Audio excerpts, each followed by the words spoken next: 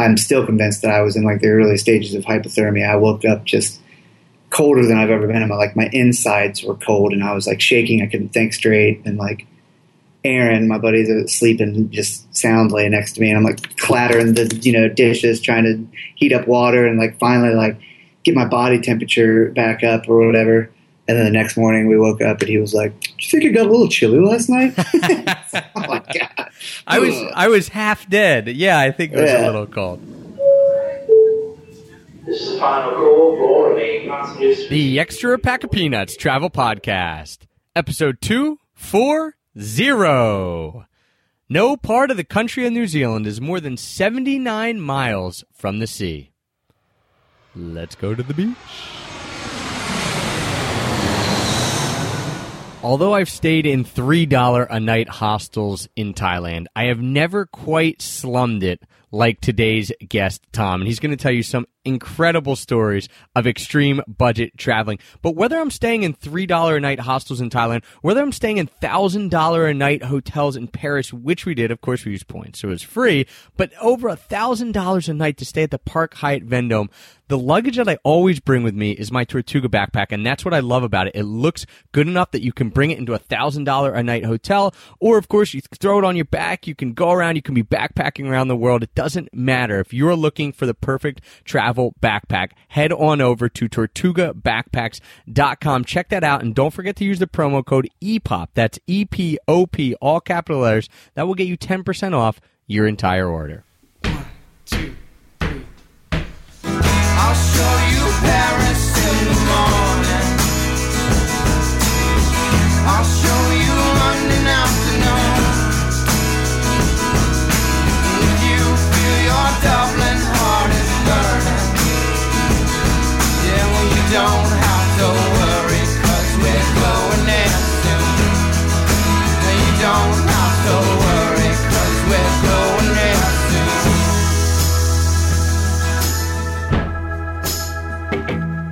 Hello, travel nerds, and welcome to the Extra Pack of Peanuts Travel Podcast, the show that teaches you how to travel more while spending less. I'm your host, Travis Sherry, and joining me today is a man who has worked on a sled dog team in Alaska, a luxury yacht in the Mediterranean, and who is used to traveling the world on an incredibly small, some may say minuscule, maybe even non-existent budget. Tom Edwards, author of $2 to Timbuktu. Tom, thanks for joining me today, and welcome.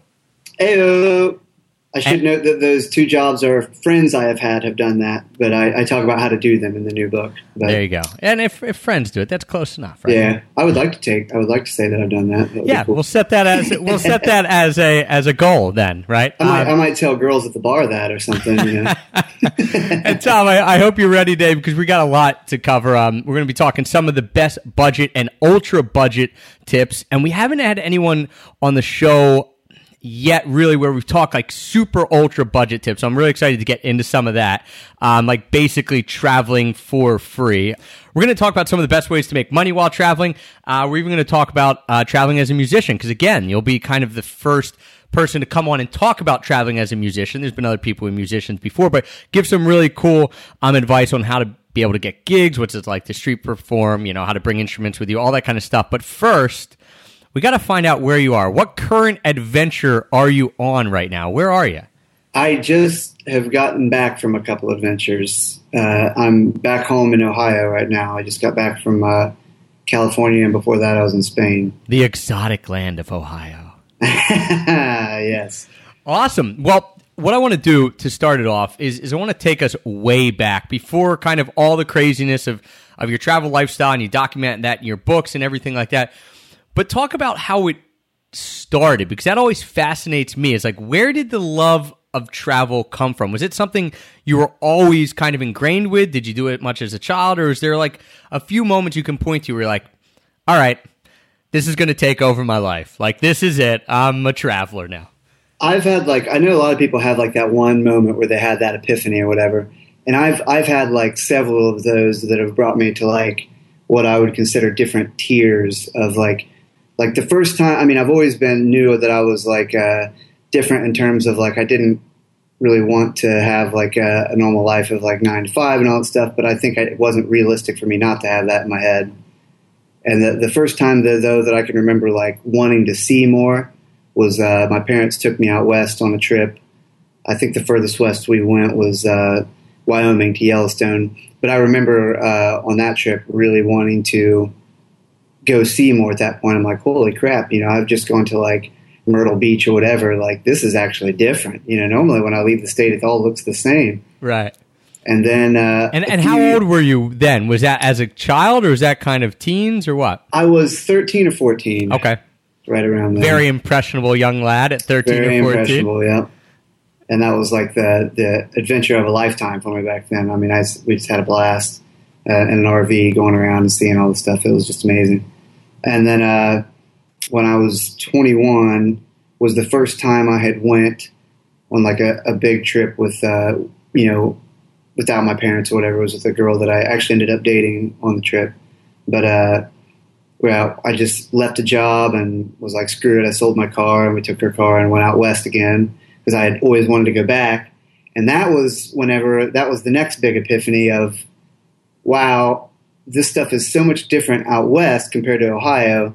Just think how different it is on the other side of the world. And so then that got the wheels turning of like, man, I want to go see everywhere.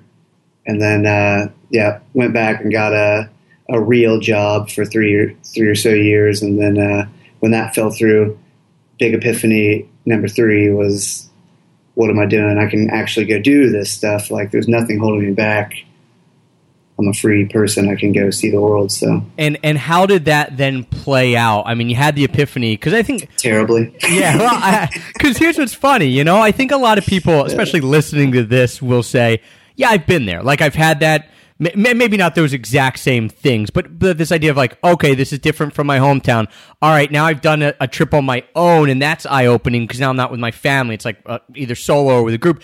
And then it's like, whoa, I didn't have to go somewhere exotic. I just had to go out west. But what about all these crazy places? And I think that happens to a lot of people where then they are free for whatever reason, job, things like that, but they don't actually then take that step. What did that look like for you, saying, all right, I'm done the job, but then you actually went and did it, and then you could talk about why it was terrible as well.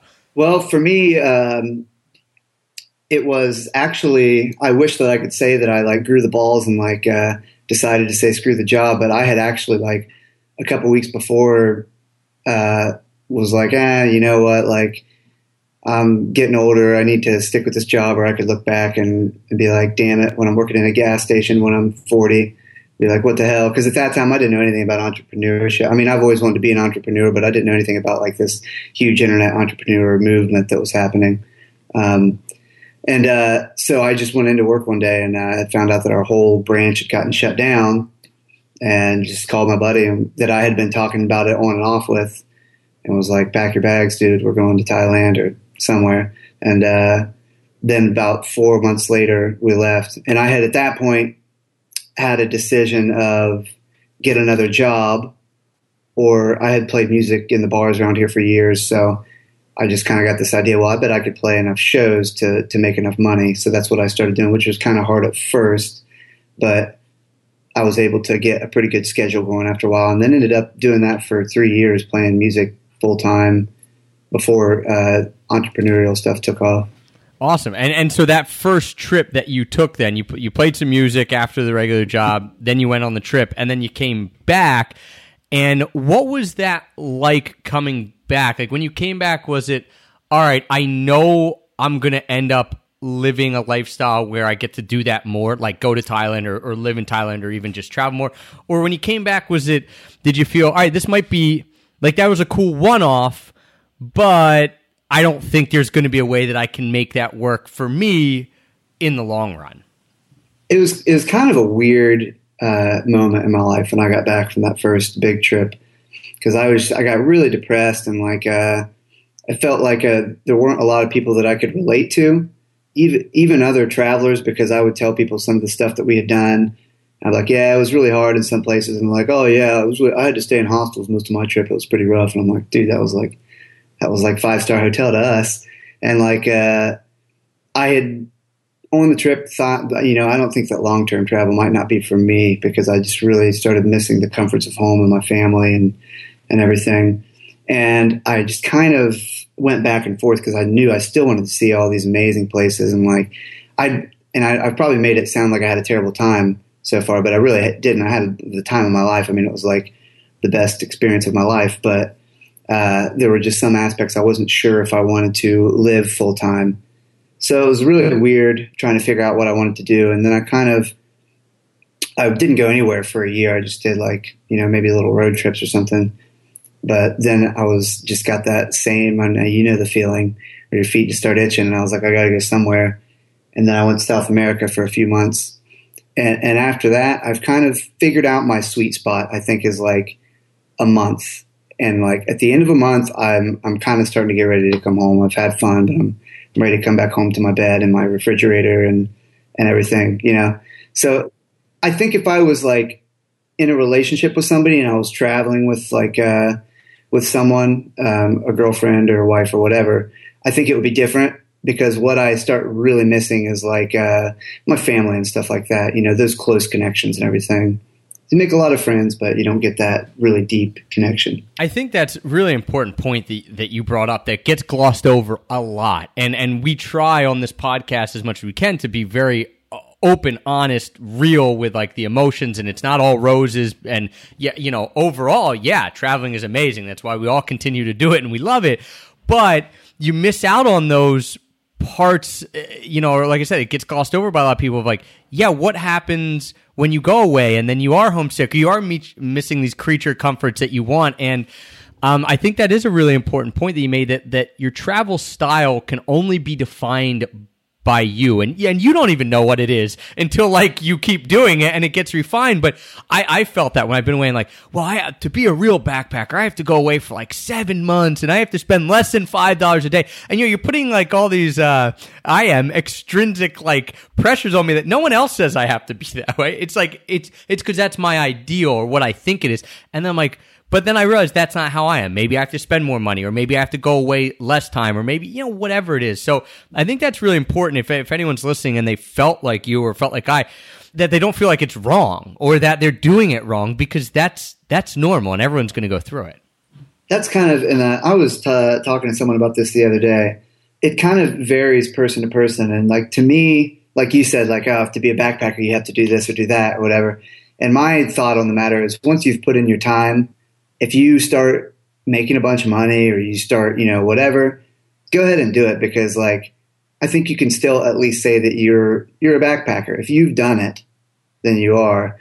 Now, if you have from the very get-go had mom and dad's money and went and stayed in hotels and you've never stayed in a hostel, whatever, then you can't say you're a backpacker.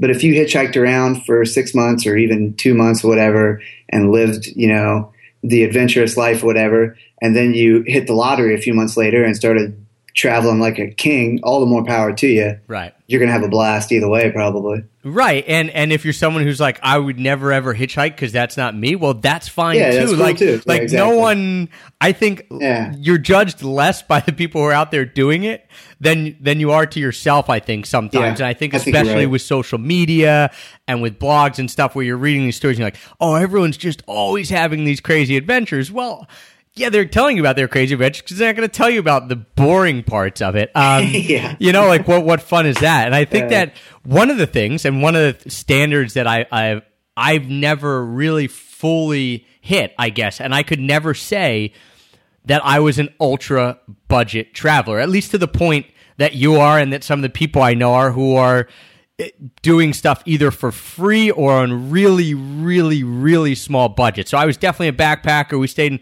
a $3 hostel in Thailand on our first trip, and we bumped around, but I've never been totally ultra budget. So I want you to give us kind of an idea of some of the craziest ultra budget things you've done. Because you said, like, your first trip, people were talking about staying in a hostel, and to you, that was like the best night of 3 weeks, right? So give us an example of some ultra budget stuff that you've done or that you've done with other people and seen people do. And I will say that I know of one other traveler or blogger, I should say, that has done what I've called it extreme budget travel, which you can call it whatever you want. Leaf of The Runaway Guide he's kind of the one that got me started too. I read his blog and he has a lot of tips on like border hopping and all this crazy stuff like that. And that was when I was like, man, maybe I don't have to be rich to do this. And some of the craziest things I've done, and I'll mention the first book because that is the story of this trip back in 2013 with a couple friends. And that's called Planes, Trains, and Broken Strings, and that one's on Amazon. And that one we hitchhiked. The very first time that we hitchhiked ended up being with this drug dealer in Switzerland.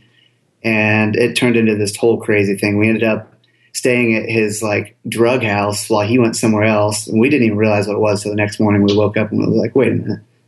And then he like came and picked us up again and took us on all these runs and stuff before he dropped us off. Turned out to be just the nicest guy on the planet. But it was very harrowing for me and one of my friends. My other friend is like one of those dudes that's just chill as a cucumber no matter what. You know, he's a cool guy, man. No worries. And he was right. He was right, but meanwhile, you're like, he can be as cool as he wants. If he gets picked up and we're in the car, it's going to be hard to explain this away, right? Yeah, exactly. He seemed like a real straight shooter. And we ended up, we slept with homeless people in a lot of places, especially Italy and bus stations, stuff like that. We ended up living under a bridge for a week or so in Italy after we were train hopping and just got off there. And we had our method was we would get on Google Maps and like look for wooded areas that we could kind of make a little camp in or something. And this one looked like trees from Google Maps. When we got off the train, it was like all bushes. So we just found this bridge and got under it. And it turned out there was an emu that was living under the bridge. And it was like on one side of the bridge and we were on the other. And this was in Italy, so we still have no idea why an emu was there. And I was with Nick on a Life Athletics podcast a while back, and we're trying to find if anyone has the answers out there to why there is an emu in Dieva Marina, Italy. Please contact us in some way, and please let us know. This remains a mystery to this day. A mystery to this day. So when you were doing all this, like this basically for free, traveling as much as you can for free, train hopping, staying or accommodations, quote unquote, air quotes, for free. Was it more for the adventure of it? Was it more because you really had no money, or was it kind of half and half? It was, I would be lying if I didn't say that it was absolute necessity. Yeah. We just didn't have the money. And that was the only way that we found out if me and Corey, my friend, that he played hand drums and I played guitar and sing, if we would play music, Aaron, our other friend, would watch our bags and stuff while we would go out. And we would make enough money to get food for all three of us for the day and cigarettes because we just couldn't give up that vice at that time. But it did not support enough for accommodation as well. So that was the magic formula of us playing music and doing that. And how long was that trip total? Like, how long were you guys out there kind of traveling in that way? That one was 6 months. Okay. So 6 months. It was kind of a roller coaster because in Europe, it was really hard with that stuff because of how expensive it is there. But on the other hand, you make a lot more money busking. Like, it's not even worth street performing in Thailand because, they don't have the money to spare to give you. But you go to Thailand and your dollar goes a lot further. So I was able to do some freelance graphic design work and stuff there, which I'm not very good, but was enough to, pay some bills and live like kings, as we put it, be able to afford to go get food at restaurants and have a roof over our heads every night. And then we went to Australia and New Zealand, where it was like back to the homeless life. Right. Yeah. Because there, especially, like you said, same as in Europe, it's expensive. You make more, but your purchasing power is super, super low. But the problem there was we didn't have anywhere to busk. Why? And why is that? They just wouldn't let you. Well, we were in Perth. We could have busked there, but where we were staying was like in the suburbs. So we would have had to pay for a bus to go in to the city, whereas in Italy and most of Europe, we would just like train hop or bus hop because they didn't really check tickets in most places, but they were really stringent in Australia. And then we ended up going on a road trip with these. We had a couch surfer in Australia. Thank God that took us in for the first week that we were there, the first few days we were there. And we met this British couple there that had bought a Jeep and was going on a road trip and asked us if we wanted to go. So, obviously, why not? Hell yeah. Right. Of course. So we went with them, and that was all through like the outback along the coast. So there wasn't anywhere there unless the kangaroos had pocket change they could have given to us. But were there any times during that trip, and I know we could get more or people can get more in depth with it when they grab the book and all, but was there any times during that trip that you ran into like major issues by doing this, but like got in trouble for train hopping, got in trouble for either busking or sleeping outside, or was it kind of like no one bothered you? Like there had to be some time, right, where you were now that depended like heavily on where we were. Italians don't care about anything. Like if the cops yelled at us, they would just, be like, whatever you're doing, it's forbidden, don't do it. Okay. The biggest blow I can think of in those terms came in Italy, though, but because we were train hopping, but we would always do the government run lines. And then our last one was from Rome to the airport in Rome. And for some reason, we didn't pay attention. We got on like a privately owned train, and they asked us for tickets, which we didn't have. And we played stupid, which I'll get to that in a second, because that's like one of my number one rules. All right. And we got fined like $300 for it, which is a huge, huge hit. But still, I try to be an optimist about that kind of stuff. And if you think about it in the long run, we still came out ahead with all the trains and buses we hopped. I mean, like that, as well. For the three of us, my God, we saved thousands probably, or at least 1,000. How did you, with that fine then, with the $300 fine, how did you pay it right then? Or did you have to pay it later, or did you guys not pay it? We had a little bit of money, but it was just a matter of we knew we had so much longer to go, so we couldn't spend it. And we knew that Thailand, we weren't going to be able to sleep anywhere, like go off and sleep on the street, or play music for money on the street. So that was kind of the nest egg for when you got to Thailand. Right, and it was not much of a nest egg. Right. So it was a big hit, but again, we came out ahead, and man, the experiences just from hitchhiking and train hopping are just, I wouldn't trade them for anything. Yeah, and you talk about, let's before we move out of the budget or ultra budget or extreme budget arena, you talk about some of the rules. Like, so if someone out there, and this is something I haven't done and is fascinating, and at this point, kind of don't know if I ever will do in my life, like want to, but I'm also like, well, I don't know. Like maybe it wouldn't be as cool when you're 33 and have some money to do it as if it was necessity. But maybe I'll find my way to train hopping a little bit or hitchhiking. But if someone is going to do this, or if someone's like, all right, I want to experience that as well. I don't have a lot of money. You said one of your number one rules, play dumb. What are some of the things that you would suggest someone does if they're doing this to be safe somewhat and to make sure you're doing it in a way that kind of works? Now, my number one rule for all of this kind of the extreme budget travel is it's better to ask forgiveness than permission. Always. Like if there was something we knew we weren't supposed to do, we just did it anyway. And anytime we got caught, we would just play the dumb tourist card and be like, oh, we didn't know, I'm so sorry. And we never once had, other than the train thing, never once had a problem doing that, because like when you're moving around, you're not going to see the same cops, and like you were asking, where we'd get in trouble or whatever, it did depend heavily. Like I said, Italy generally, other than that one thing, they would be cool. Germany, we had a tough time a lot of times if the cops were really strict. And then New Zealand, it was like the coolest cops on the planet. Like they would catch us sleeping somewhere illegally and be like, oh, you guys have to leave. You can't sleep here because I caught you. But if you go up to this park here and go in these bushes, like they won't be able to see you up there. And I'm like, really, dude? Thanks.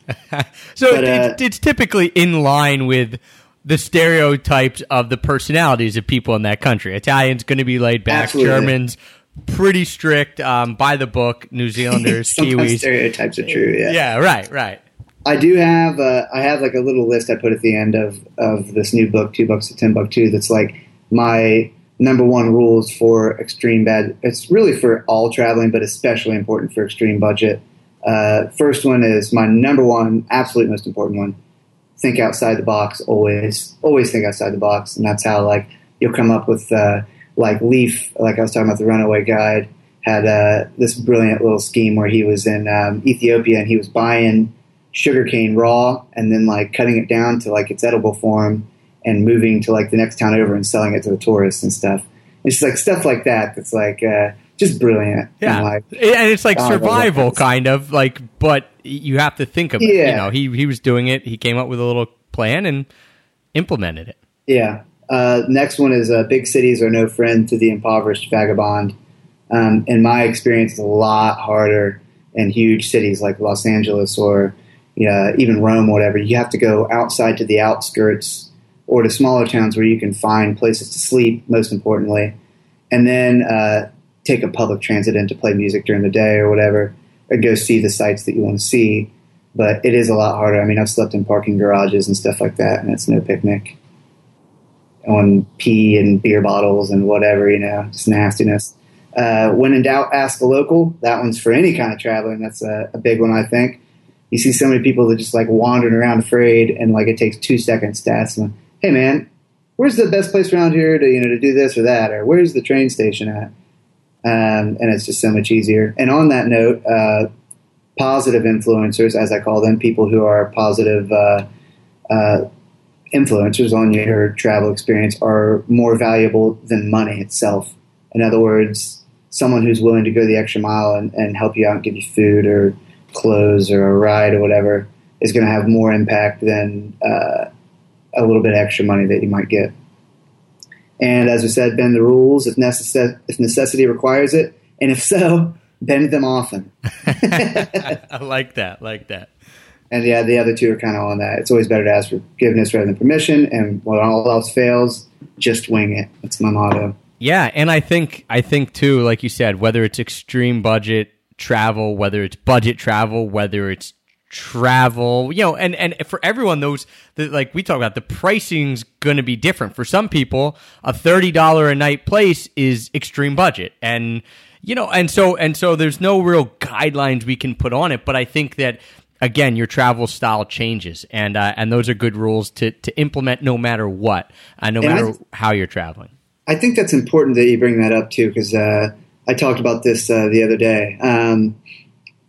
Somebody asked me what adventure means to me or whatever, and it's kind of the first time I really thought about that. And what I came up with in my head, anyway, in my opinion, is I think it's anything that pushes your own comfort zone.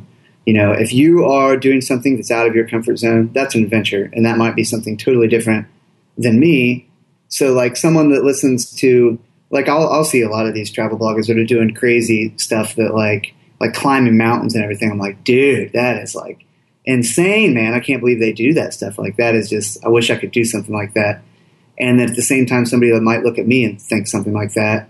And then somebody might look at even somebody who gets to go on vacation for a couple weeks and go out west, And like, I think it's important to not make anyone who's really trying and going out and doing stuff make them feel bad like they're any less. Because if you're pushing your own comfort zone and you're getting out of the house and you're going and doing that stuff, then bravo, man. You're doing a lot more than a lot of people do. So. Yep. And we've always said that. We say, it doesn't mean you have to emulate the craziest person that you know. It means if for you haven't traveled at all, because people come and say to me a lot, Trav, you must hate cruises then. Like, that's not authentic travel. And I'm like, listen, I've actually never been on a cruise.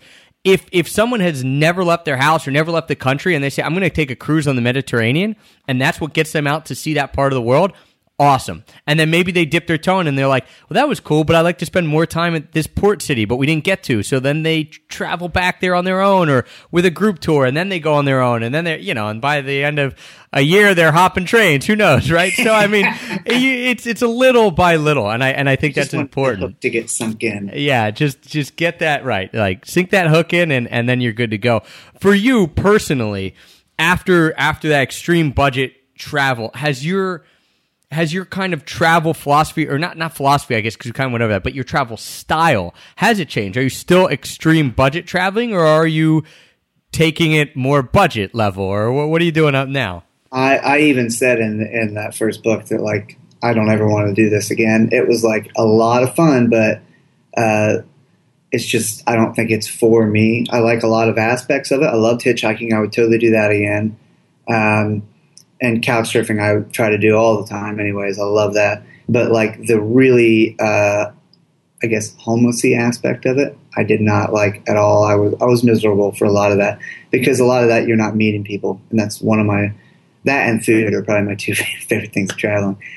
So for me, like living under a bridge for a week staring at the ground was not my idea of a good time. Right. And, So- yeah, it's like, why am I even here then? If I'm not doing the things I want to Exactly. do, yeah, it's cool that I'm abroad, but if life is Yes. awful abroad, is it any better than if you're at home, right? I have this thing, I talk about this, and I think in both books, where we had been, I think we were hitchhiking for a few days. It had been a couple weeks since we'd had a shower. We're just starving every day. And like, there was one moment where we had been train hopping and we got off in the middle of the night. It was the last train of the night. And we had to stop before we got to Rome because, like I said, big cities, we knew we wouldn't have anywhere to sleep. So we stopped and we thought that it looked like this developed town was going to be like where we could find somewhere to sleep. And man, we walked around. There's nothing. It's like 1 o'clock in the morning. So no more trains are coming we could hop onto. And all we could find was this culvert filled with garbage right next to the train tracks. And I'm laying there in my sleeping bag with nettles. There's fucking thorns around. And just I'm in a puddle of kerosene and sitting there. And I had like 2 cigarettes left. And I didn't want to smoke one because I'm going to catch on fire probably from the kerosene. And like I turned on my phone and like got Wi-Fi from a house nearby and was like on Twitter and posted something about like how miserable I was at that moment. And this chick back home from where I live was like, quit complaining, you're in Europe. And I was like, I would give the last bit of this little nasty hobo cigarette for this girl to be in this culvert right now next to me and say that. I was just, Right. oh. Yeah, it is. And it's I've never been in a culvert with a hobo cigarette and kerosene, but there are times where it's not that you're ungrateful, but you're just at the point where you're saying this isn't what I want out of this experience, and it's okay to then change, like you've done now. So one of the things that you've done now is travel in a different way and not in that extreme budget way, and one of that is around music. Can you talk a little bit about being a musician and traveling and being able to either score gigs or what it's kind of like? Because it's a totally different lifestyle than just being a traveler. Now, and $2 to Timbuktu, part of that is I talk about how to do this extreme budget travel, and then part of it, like you said, is how you don't have to do it as extreme as I did. I think the best is a mixture of, a little bit if you need it, but there's plenty of these other ways that I didn't know about at the time that would have helped me tremendously. And one of those with the musician thing is a Concert Window. It's a service that you can play online shows through your laptop with a webcam and a USB mic, and anybody anywhere in the world can tune in, and they watch for free for a couple minutes, and then they can buy a ticket. You set the ticket price for free or $1, $30, whatever you want, and then people can talk to you and request songs, and they can tip you too. So my method that I used to do when I was in South America is I would find a hostel with a rooftop bar or a rooftop living area, and I would set up there so you'd see the city behind me and everything, because people are just flipping through and there's everyone, guys playing on his couch or whatever, and they're like, what the hell is this dude doing? Like, oh man. And I was able to make a little bit of money doing that. I will say I never was able to escape the budget travel aspect just playing music. Like, really my what enabled me to travel whenever I want, wherever I want, at a high level of comfort was e-commerce and online entrepreneurship and stuff. But I was able to get by with music, and between playing online shows, and I would do a lot of times make deals with these hostels that had bars, and I'd play a show there and they'd give me 4 nights for free or 5 nights for free and stuff like that. I mean, and that's cake. Play a couple hours and you have a great time. There's a lot of cool people. And usually, like with that bar, it's all the people that are staying in the hostel, so you're already friends with all of them. Right. You're already playing music up there all the time anyway. Right, what I mean? Jamming around, drinking beers, whatever. So it's a lot of fun. Yeah, that concert window is a really interesting idea and not one I've ever heard of. And it's cool because, like you said, people haven't. Yeah, you can do it anywhere, and you don't even have to be. And you supplement that with doing stuff live and on the road and at the hostels, and that's kind of cool. What are some of the other jobs that either you've had or that other people have had while traveling that have helped them sustain their travel? I mean, because I have never been. Well, I shouldn't say that. I guess if I thought outside the box, it would work. But I've never actually been someone who traveled and then got jobs as I was traveling, to kind of sustain this open-ended trip. It's always been either traveling for travel's sake and or, as you mentioned, being location independent, doing stuff already online, traveling because I can travel whenever I want, when I want. But if someone's not to that level yet, we dig in a lot on that on other podcasts of all the e-commerce and like how to build it up as a lifestyle. But if someone's just like, I want to travel and I want to make some money as I'm traveling, what are some ways that they can do it that you've heard of or you've seen that work successfully other than music? Now, yeah, and I'm the same way as you, but I have a lot of friends who do it the other way. And that's what I have a whole section in the book about this too. And a lot of them, people talk about woofing, where you can work on organic farms around the world, but you don't get paid for woofing. I mean, you get free room and board, but if you go to, have you heard of Workaway? Yep. Before? There's a lot of those same types of farming jobs in there that you actually get paid for. And I have some friends, the same friends that we took the road trip in Australia with. What they were doing there was they had gotten a job on Workaway on this farm, and he was helping with the farming, and she was helping with the housework and stuff. And they were getting paid and free room and board, had their own, either guest house or guest room there. And they've actually worked on and off there. They just got permanent citizenship there, I think. But I know people who have worked on, I met a chick in Peru who was leaving there to go work on, like you mentioned at the beginning, a sled dog team in Alaska. I know people who've worked on yachts, coffee plantations, tour guides, scuba diving instructors, bartenders is another good one. Further on the mention of, like, I play music in hostels, you can get I know a lot of people that get jobs in hostels and get to stay there for free. In fact, that hostel in Peru, I stayed there for like 3 weeks and played a couple shows, and that's where I started my e-com business. But one of my friends there got a job as the bartender at the rooftop bar at the hostel, and it was like the cakest job that I've ever seen in my life. The dude only had to work like 3 or 4 nights a week. He got to stay there for free, and he got like a discount on food and beer. And there's only the people in the hostel at the bar. Like, nobody from outside of the hostel goes to the bar. So there's like maybe 10 of us at the most. And he's sitting on the, those couches and stuff. He's sitting on the couches drinking with us. And someone would be like, "Hey, Feather, go make me a drink." Yeah. And I'm like, "All right, what do you want?" And go up and get it. Or, "I need a beer. Grab it out of the fridge. Leave the money on the bar." It's like he didn't do anything at all, really. Right. And he got to stay there for free. So there's all kinds of stuff out there like that. Yeah, and I think that's a good point. Is one of the easiest ways that I've seen work is people just working at the hostels, whether it be in exchange for accommodation or accommodation and getting paid. There's all type. They always need people to work at different hostels, and it's pretty cool because if you want to dig into a place and stay there for a while anyway, well, yeah, do it for 3 weeks, 4 weeks. It's not like you have to be trained to be a bartender. You're not like a mixologist for the most part. You're like dumping some mixer in with some water. Yeah, whatever. It's no big deal. Google it if you don't know how to make it. Right. But yeah, and I guess I should mention, because the way you worded that at the beginning, you can, go to places like Australia or New Zealand where they have a really high minimum wage and make a ton of money. Like, I know Johnny Blair, he has a don'tstopliving.net. He funded a trip to Australia or to Antarctica for working on a beet farm, I think it was, or it might have been broccoli. It was a broccoli farm, and he ended up making like $10,000 there in like a month or two.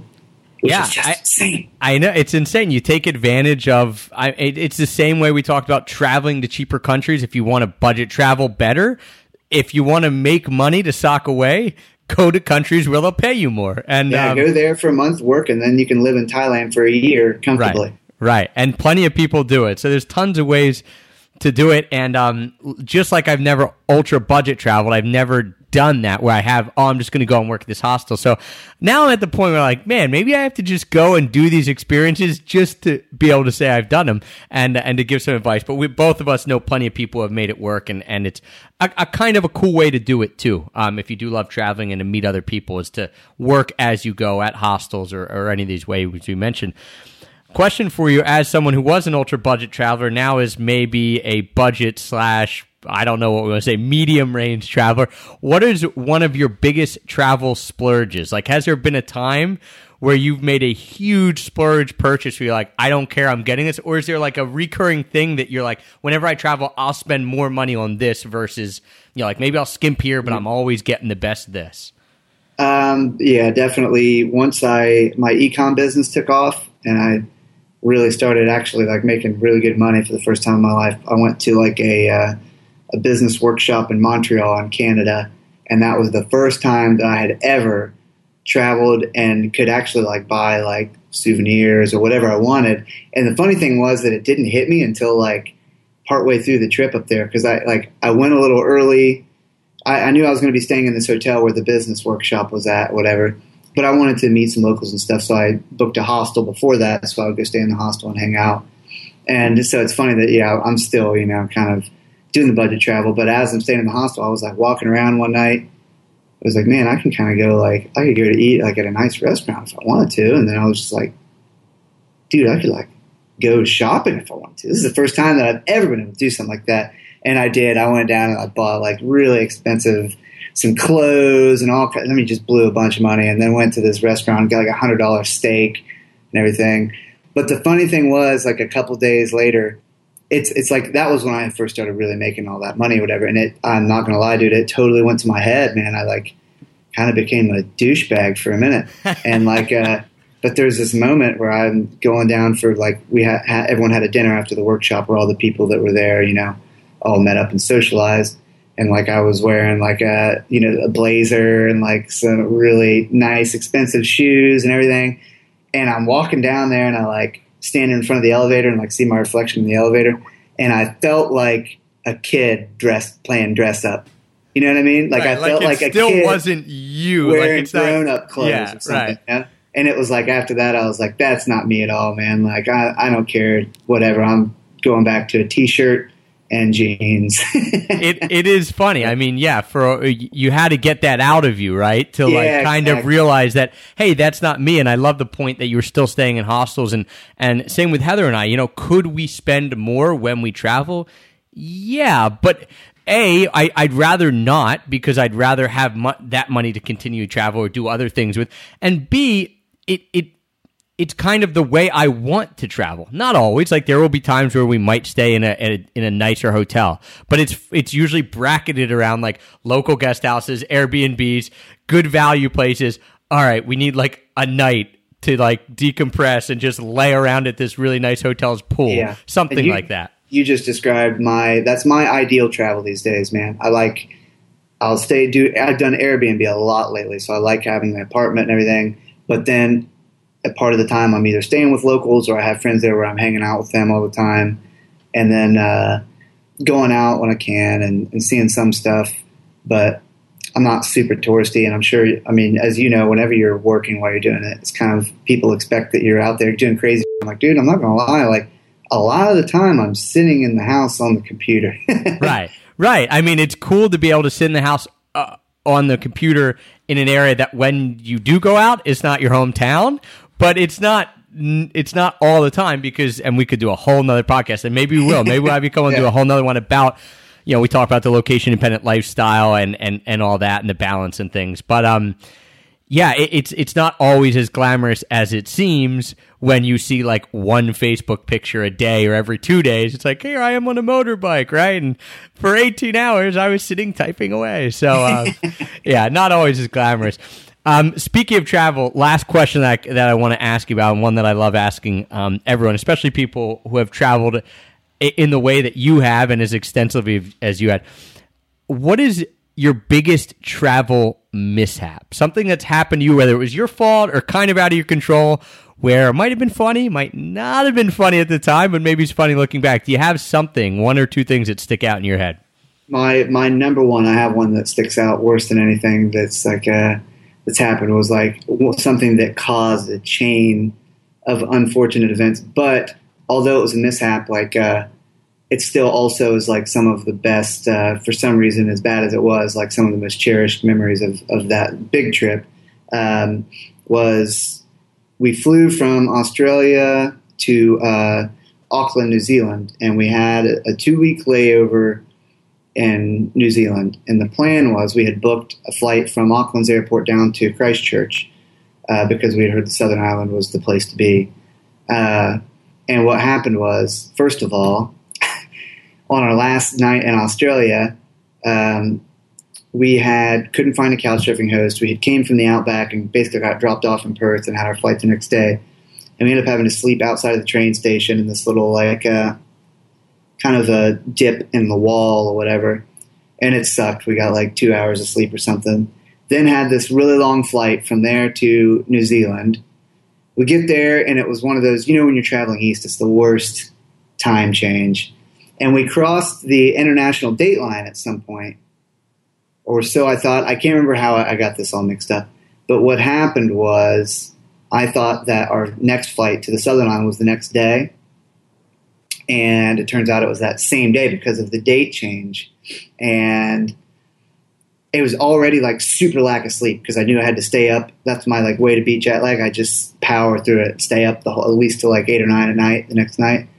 And it was at like sometime in the afternoon that I'm like saw the date on my phone and was like, and freaking out. We're trying to get to the airport. We call the airport or call the airline, and they told them what happened, and they said, well, that's fine. We can put you on standby. Just go to the airport and talk to our attendant there, and they'll put you on standby. So we pay for this stupid shuttle bus from the hostel that we had, go all the way to the airport, get down there, go to the counter, and the woman is like, we don't do standby. I was like, what are you talking about? Your person on the phone told us, well, they gave you incorrect information. We can't do standby. You'd have to buy a whole other ticket, which at that point, that was the end of the trip. We did not have, even if we had wanted to blow the extra money, we didn't have it at all. And got into it with them, obviously, till I was blue in the face. They wouldn't do anything. So there we are, sitting in the airport, nowhere to go, whatever. So call the shuttle. They come pick us, take us back to the hostel. And we're like, okay, so now we're going to have to try to hitchhike to the Southern Island or something. And we did the math. We found this. Somebody told us about this service called Naked Bus. And we got a bus for like $15 or $20 down to like Picton, which is like where you would catch the ferry to the South Island and everything. But because of the lack of money, that was like the whole time we were there, we were sleeping in some of the craziest places of the whole trip, like in like parks in the middle of cities and like a parking garage, like I mentioned earlier, and just the sides of buildings downtown. And we got kicked out of every single place, but the cops were so cool. And like the Kiwis are super laid back and chilled out. And so, I mean, they would like, there was one guy that stopped and was like playing my guitar and we were jamming out and stuff. And like, it was cool. But then we got to Christchurch, and luckily I had one of my graphic design clients that I had been doing some work for happened to live in Christchurch and saw me post on Facebook, like, well, day 6 or whatever of sleeping on the damn street. Here we are in Christchurch about to go to this park and hopefully we won't get kicked out. And she was like, dude, I live in Christchurch. Like, hit me up. I'll put you up. No way. So we ended up, it was crazy. Like 1 minute we were getting ready to sleep in the park, and then like a half hour later, they're doing our laundry, cooking up steaks and shrimp and chicken and all this stuff. We're drinking beers, and like they really helped us out. And then we're going to Tekapo, which is like a big island, or not island, a big lake and mountains after that. And we told the guy that we were going to stay there for a week and a half because it's just, we knew we could camp there. He's like, what the hell are you going to do in Tekapo for a week, mate?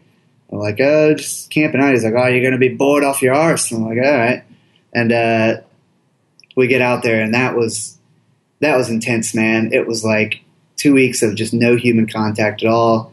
And there was one night where I like set up my hammock on the mountainside, and I'm still convinced that I was in like the early stages of hypothermia. I woke up just colder than I've ever been. My insides were cold, and I was like shaking. I couldn't think straight, and like had to try to like heat up water on the stove, and like Aaron, my buddy, that's sleeping just sound lay next to me, and I'm like clattering the dishes, trying to heat up water, and like finally like get my body temperature back up or whatever. And then the next morning we woke up and he was like, "Do you think it got a little chilly last night?" Oh my god! I was half dead. Yeah, I think it was a little cold. And then that all ended with, that was the last part of the trip, and like we got to the airport. We still had our flight back to Auckland, just because we missed the first one, we still had the second one. And our friends in Christchurch dropped us off at the airport, and we got there, and some error had happened, and we didn't have any checked luggage. So we had, I think it was like $18 or $20 left total completely. And we're like, we can't check anything. Like, what are we going to do? There's nothing we can do. Flight leaves in like a half an hour. And like, so we're throwing everything out of our bags, just throwing it away. The rest of the food that we had, just like throwing it in the trash. And like, they were like, I don't know if it's going to be big enough for carry-on. If you can fit it in the thing, and I'm freaking stomping on it into the thing. And I get it down in there. I'm like, there it is. She's like, you're good. Like, the chick was being super helpful, the girl checking us in. And then my guitar, I'm like, well, what about the guitar? And she was like, I can give you my airline discount, and I'll buy a seat for your guitar, and it'll cost $15. So I was like, that works. So we got like $3 or $5 left. And like, we got on and made it up, and we ended up sleeping outside of this apartment complex that night, and like spending our last $3 on I think it was a loaf of bread that we bought or something like that to make it through the last like 48 hours, 24 hours, whatever it was.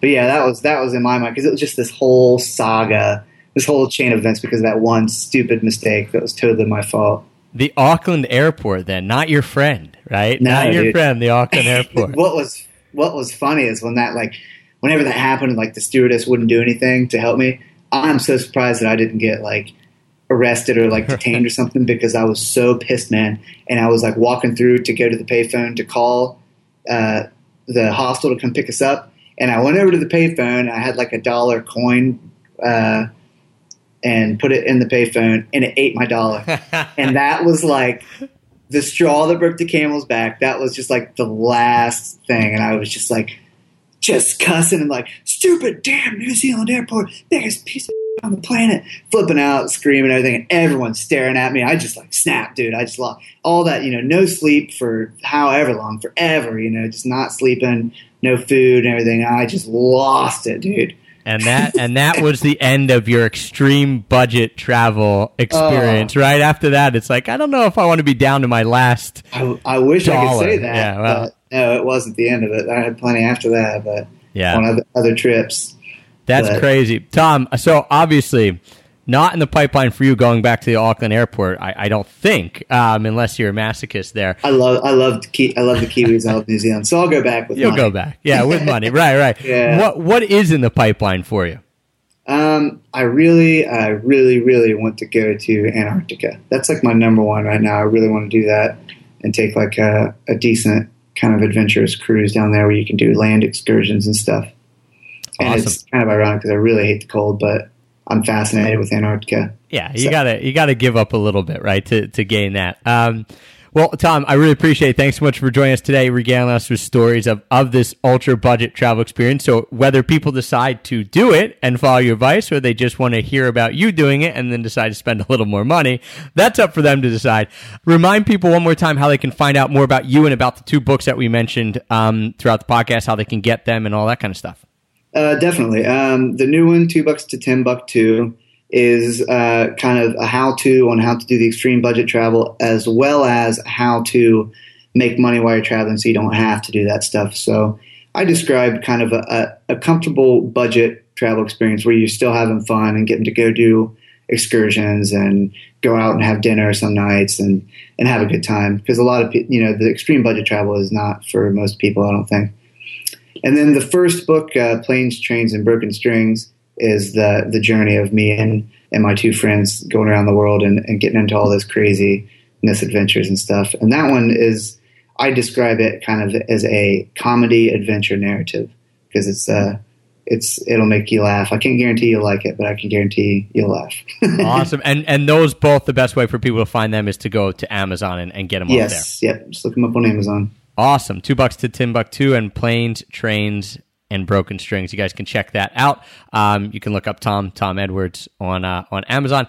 And don't forget, everyone, if you are listening to this, we have everything linked up in the show notes, including those 2 books. So if you're listening and you're like, all right, I'm on my phone, I can't remember that, this or that, you can go to extrapackofpeanuts.com/240 for the episode number. We'll have everything linked up there that we talked about in this episode. You can also go to extrapackofpeanuts.com/pods, PODS, to get all the episodes, all 239 other episodes, plus the show notes. Everything lives on there. Don't forget as well, if you are looking for a travel backpack that 100% does fit in the carry-on thing, and you won't have to be jumping on it like Tom, and you want to use the one that I use and have taken all around the world, head on over to tortugabackpacks.com. Use a promo code EPOP, EPOP, all capital letters. That gets 10% off that.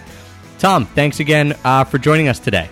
Thanks so much for having me, man. I've had a blast. Awesome. Thank you. And everyone who's tuned in, thank you so much for the continued support, for making us the #1 travel podcast on iTunes. And until next time, happy, free traveling.